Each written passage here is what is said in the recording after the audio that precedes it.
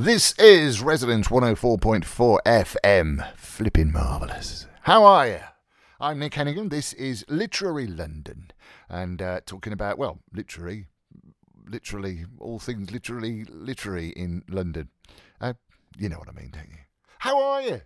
Is it too late to say Happy New Year? Here we are in 2019, and God blimey, what a week I've had. Shall I tell you what a week I've had? I'll also tell you that we've got a very interesting song to come from a brilliantly named musician. He's a local boy, well, Soho boy, Clifford Slapper. Clifford Slapper plays David Bowie because, would you believe, it was 3 years ago this year that we lost the Thin White Duke. Him anyway, David Bowie. Let's not mention my laughing name at this point. No, we won't. We've also, we're celebrating the birthday of one of our greatest writers, J.R.R. Tolkien. It's a good excuse to play the theme from Lord of the Rings. That's really what it's all about. It's a great tune. And it's the kind of thing, I think, the first weeks of the new year, occasionally you need to just kind of kick back and chill out. So I'm giving you that gift. Oh, yes, it's a Christmas gift this new year. I'll allow you to kick back and chill out in a few minutes' time. But yeah, it's been a fascinating week. First kind of week back to work for most of the United Kingdom anyway. And it turns out I'm now going to be taking 2 shows to the Edinburgh Festival by the looks of it. I won't bore you with that now, but it's going to be an interesting and fascinating time. Also, you may remember last time I was with you, we were talking about a thing called the Speakeasy Cabaret, which Maverick Theatre produces. And it was an experiment I did. It's in a pub called the Wheatsheaf, which is just north of Oxford Street in London, off Rathbone Place. And it's a pub where Dylan Thomas famously met his wife, Caitlin. It's also a pub where we start the London Literary Pub Crawl every week. And it's a good little boozer, and there's a nice little room upstairs, and I've always wanted for ages to do a spoken word event. And having been at the Edinburgh Festival last year, which I can now say is last year, blimey, I bumped into 1 or 2 spoken word peeps. Jacqueline Haig, who's got a brilliant show called Goddess, which we're going to put on. And that's the whole point. Anyway, we did an experiment 3 months of the end of last year to see if it would work, and it was brilliant. People just turned up, and the idea is you can come along as well if you know where the Wheatsheaf is. Come along any Saturday, the first Saturday of the month. We did a 3-month experiment just to see if it would work, and the rules are you can just come along and do whatever you like. Sing a song, read a poem.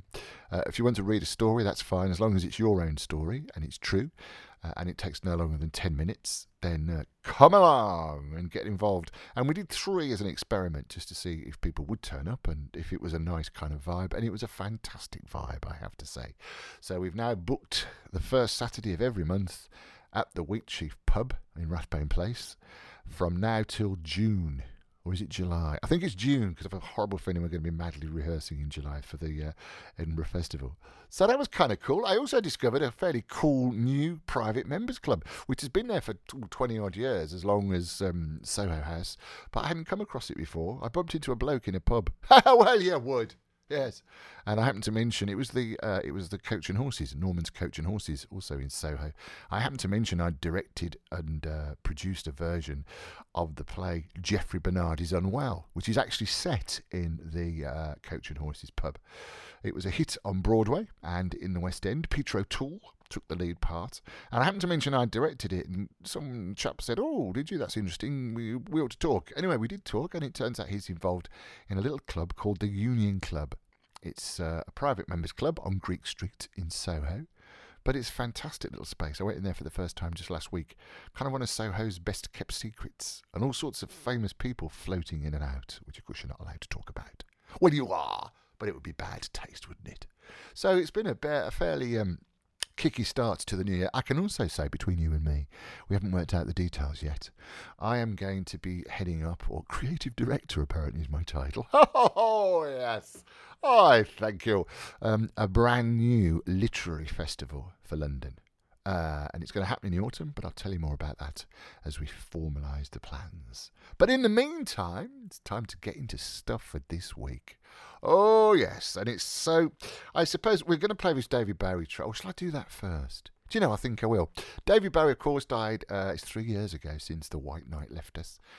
He was a seminal figure for lots of people. And Clifford Slapper, I know, it's a great name. I bumped into at it was a magazine launch actually last year, and he's a lovely chap, and he's a great fan of David Bowie. And I think he played keyboards for him. I did an interview with him last year. It'll be on somewhere on the in the archives. You can hear most of these shows, by the way, on the LondonLiteraryPubCrawl.com website. There's a podcast page, and I put most of these shows up on the podcast page if you're interested. But Clifford's a lovely bloke, and he made a fantastic version of Oh You Pretty Things. And so, by way of kicking off the new year, I can think of no better way of doing it than by giving you this.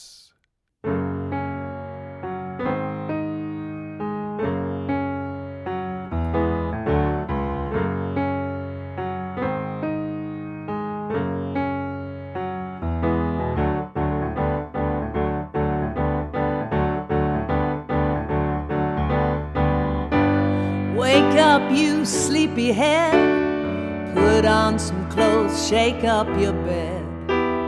Put another log on the fire for me. I made some breakfast and coffee. Look out my window, and what do I see? A crack in the sky and a hand reaching down to me. All the nightmares came today, and it looks as though they're here to stay.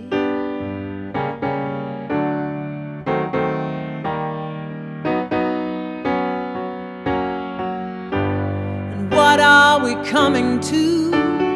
No room for me, no fun for you. I think about a world to come, where the books were found by the golden ones, written in pain, written in awe by a puzzled man who questioned what we were here for. All the strangers came today, and it looks as though they're here to stay. Oh, you pretty things, don't you know you're driving your mamas and papas insane? Oh, you pretty things, don't you know you're driving your mamas and papas insane? Let me make it plain, gotta make way for the Homo superior. Look out at your children, see their faces in golden rays. Don't kid yourself, they belong to you. They're the start of the coming race.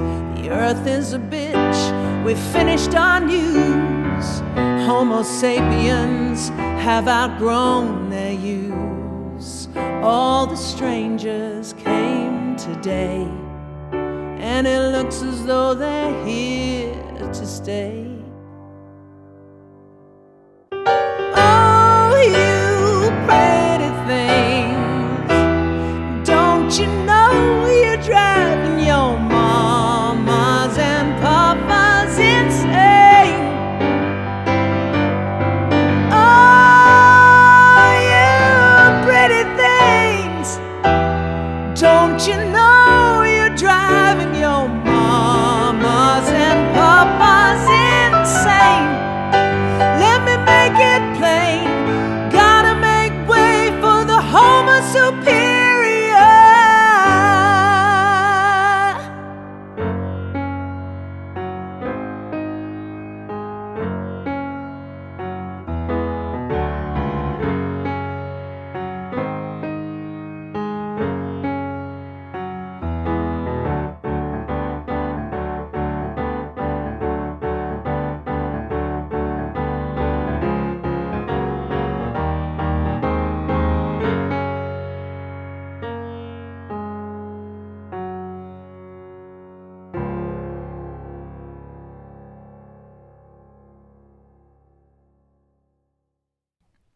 Oh, let it finish. Wasn't that fantastic?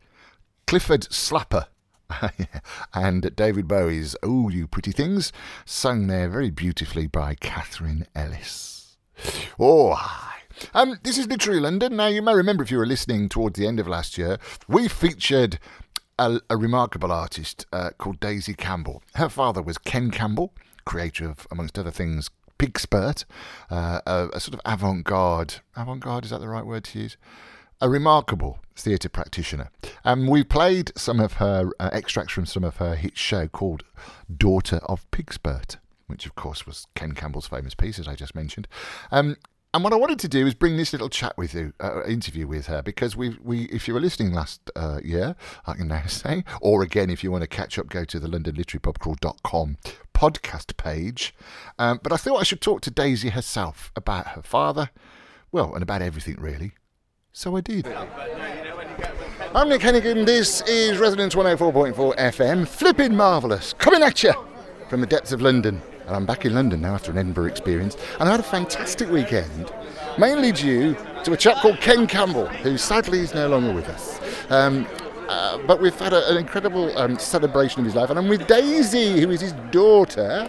Just explain to anyone that doesn't know who Ken Campbell is, who your dad was, what he did. Oh man, that's such a massive question. Okay, well, it took an entire weekend to just begin to scratch the surface. But who was my dad? He was a theatre man. He was a maverick of the theatre. He died 10 years ago now. It was 10 years ago yesterday, in fact, exactly. So that's why this weekend has been this weekend. And I always say, everyone has a birthday, but you've got to be fairly special to have a death day, And that's this has been his sort of great 10th death day. And he inspired untold amounts of people to dare themselves to do things that they would, to go through the wall. We were watching a film this morning of him talking about how you've got to get through the wall that's in your own mind and over to the other side where anything is possible and everything is funny. And his background was theatre. What was his background? No, he was theatre. He was a theatre man through and through. And actually went to RADA and did the thing, but came from Ilford in Essex. So he was a kind of working class man at RADA, and sort of became very disillusioned with the fact that at the time they were all having to speak like this. And he said it's like they're all trying to speak like they're listening to the sound of their own voice. And so he decided to embrace his kind of nasal Essex roots and went his own way. He had the Ken Campbell Road Show, which was like a touring troupe. This is in the 70s of guys, and they would go to like working men's clubs and just take the place over. They might pang knicker elastic with bricks attached to it through the thing, put ferrets down their trousers. Sylvester McCoy would hammer nails into his face. It was this kind of thing. It was anything to grab the crowd and keep them in these kind of working men's clubs all around the country. He was doing that, and then epic shows like the Illuminatus trilogy that was 18 hours long and first done in Liverpool and was all about the idea that every single conspiracy in the known world is in fact true, and then the Warp, the 24-hour long Warp, done in Liverpool and then in London, and then later revived by me and my dad sort of in the mid-90s. And so And then the one-man shows, this series of extraordinary, mind-expanding but hysterically funny monologues that he delivered.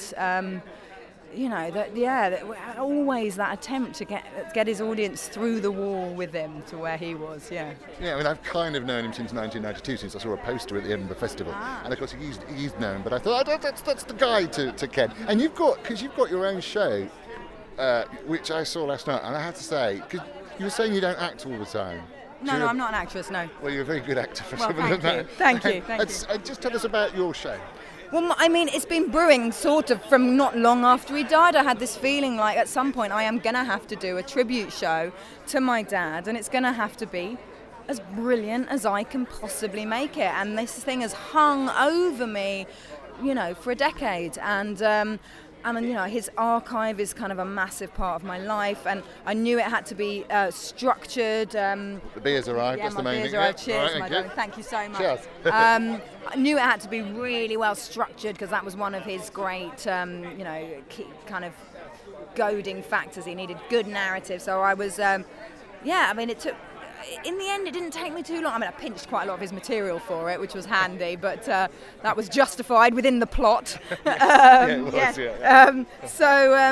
And it's been just an enormous amount of fun to tour it, and it's really great. I mean, last night when I did it, obviously a lot of people in the audience had seen a lot of my dad's one-man shows, and so they know the idiom right away from the off, you know, and it's a different beast, whereas, you know, a 2-hour, you know, kind of bit of a mad roller coaster down a lot of arcane rabbit holes kind of show, which I think hopefully is very funny as well, you know, it sometimes takes a bit, where are we off to here now? But yeah, no, last night was fantastic. It worked really well. What are you going to do with it? Is it going on now? And what's it called? It's got 2 titles, isn't it?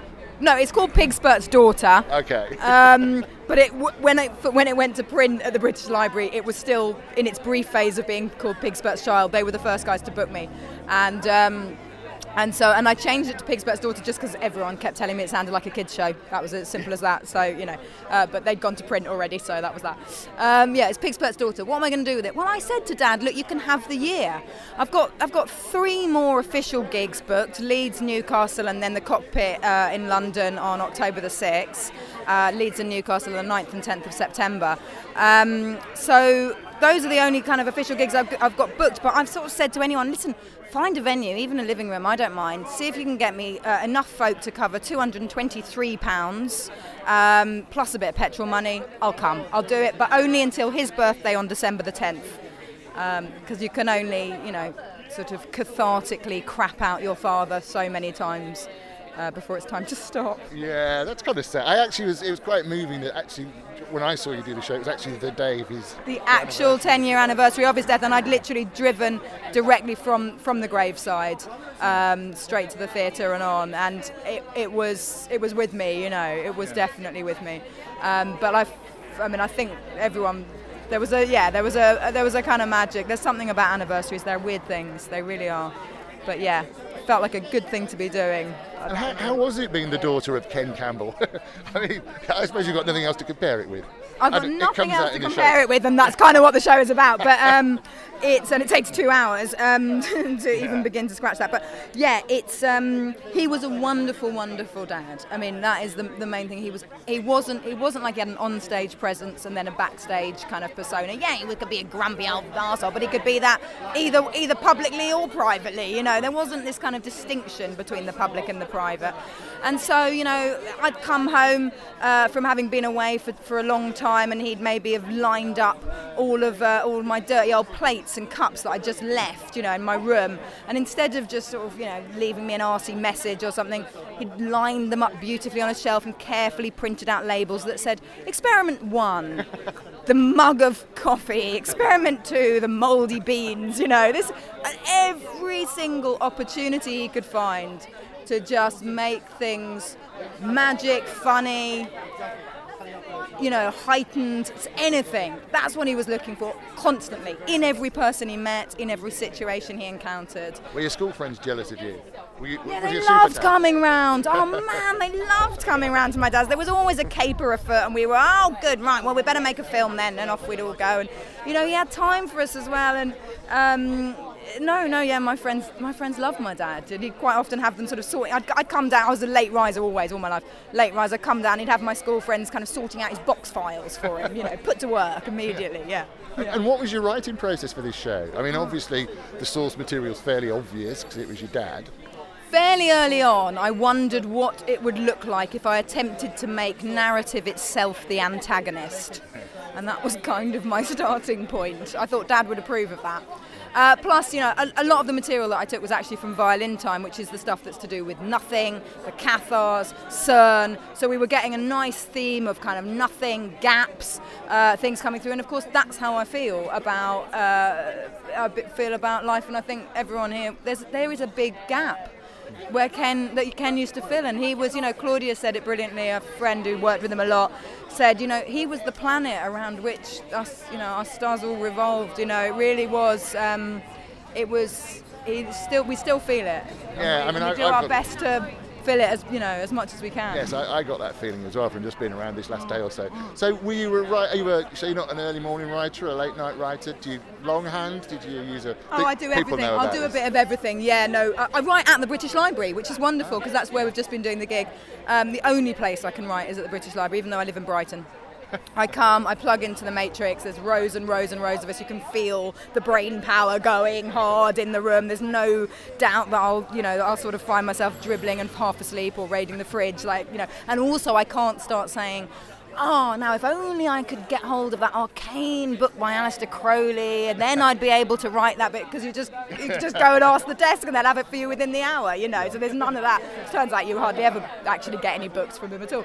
But it's the only place I can write. So I go there and I've realised that 98% of writing is tolerating misery and chaos. If you can get through that, you're fine. Yeah. The whole thing, you just look at a piece of paper till your eyes bleed. Exactly that one. Yeah. Yes. And so what next? Are you going to do another? What are you going to do now? Yeah. Next? Well, I like the whole narrative as the antagonist. Next is, as you know, in the show, I somehow find myself initiating a pilgrim to CERN for reasons that are not entirely clear, but will become so, we hope. And so this is something that your dad talked to you about. Well, he had this list of daddy's dreams of all the things that he thought I ought to do, and one of them was oversee a breakthrough at CERN. So I thought, well, I'll do my best to fulfill that one of his dreams. And so there's quite a lot of people signed up at this point. It sounds like there's going to be quite a serious pilgrimage of the neo-Cathars to go and commune with the greatest concentration of nothing in the known universe. Which, of course, is the Thingy Bobby Collider, isn't it? It is. It's the Large Hadron Collider under the ground. I've realised as well that another of the themes that I wasn't even aware of in the show is everything is under the ground. And I realised, well, of course, we all bemoan the fact that the underground constantly becomes overground and the underground becomes overground, but the one thing that can't ever become overground is the actual underground. So we're going underground. Yeah. I think we're going to start the pilgrimage from the manhole cover in Matthew Street, which is the site of serious magic and synchronicity. It's where Jung had a dream about Liverpool at the crossing, and it took place at the crossing point of these streets in Liverpool, and it's where Illuminatus was first staged. It's where Bill Drummond spent his 60th birthday. He stood for 17 hours on this manhole cover. So incredibly potent is this site. So my dream scenario is that the pilgrimage begins with all of the pilgrims climbing out of the manhole cover and then to CERN. To CERN, oh, fantastic. Oh, well, it's lovely to talk to you. And yes. If anyone wants to know any more about you or about your dad, where's the best to go? Follow me on Twitter at Daisy Erris. Or look up cosmictriggerplay.com, and that will lead you through various means. If you're tenacious enough, you will connect and find the others. Yeah. And you've got to drive back to Brown now. Well, after a bit of was it carousing? Carousing? I've lost my syllables. Carousing. Oh, I found the missing vowel. The vowels. Oh, brilliant. Thank you so much for your time, Daisy. And well done. It was a brilliant show. Thank you so much. Thank you. Yeah, thanks again to Daisy. As you may have gathered, we were outside the pub. Daisy Campbell, a daughter of Pigspurt, and hopefully she'll ride again. It was a great show. I am Nick Hennigan. This is Residence 104.4 FM, London's art station. Yeah. I butcher my. And one of the big events that we're going to celebrate right now, in fact, is a very special birthday of a very special man. I mean that most sincerely, folks. I'm talking about J.R.R. Tolkien. John Ronald Reuel Tolkien, who of course was born on the 3rd of January in 1892, the English writer and poet and university professor, who's best known of course as the author of the classic high fantasy works that include The Hobbit and Lord of the Rings. A bit of background: he served as the Rawlinson and Bosworth Professor of Anglo-Saxon and Fellow of Pembroke College in Oxford, don't you know? Oh, the boy done good. From 1925 to 1945. And he was the Merton Professor of English Language and Literature at Merton College, Oxford. So he did Oxford, Merton College and Pembroke College. So also a close friend at one point of C.S. Lewis. They were both members of an informal literary discussion group that used to meet in a pub in Oxford, whose name I forget now. But I know they were known as the Inklings. Tolkien won a CBE, which was rather nice, in 1972. And after his death, his son Christopher published a series of works based on his father's extensive notes and unpublished manuscripts. But of course, we really kind of know him for, well, Lord of the Rings. Let's face it. There is an interesting little tradition as well, which I should share with you. We've missed it this year, but the Tolkien Society, yes, there is one. If you want to check them out, go to tolkiensociety.org. And every year on the 3rd of January, the Tolkien Society encourages Tolkien fans across the world to celebrate the professor's birthday with a simple toast drinking ceremony. You don't need to have a drink. Well, you have to have a drink, but it doesn't have to be an alcoholic drink. It can be anything.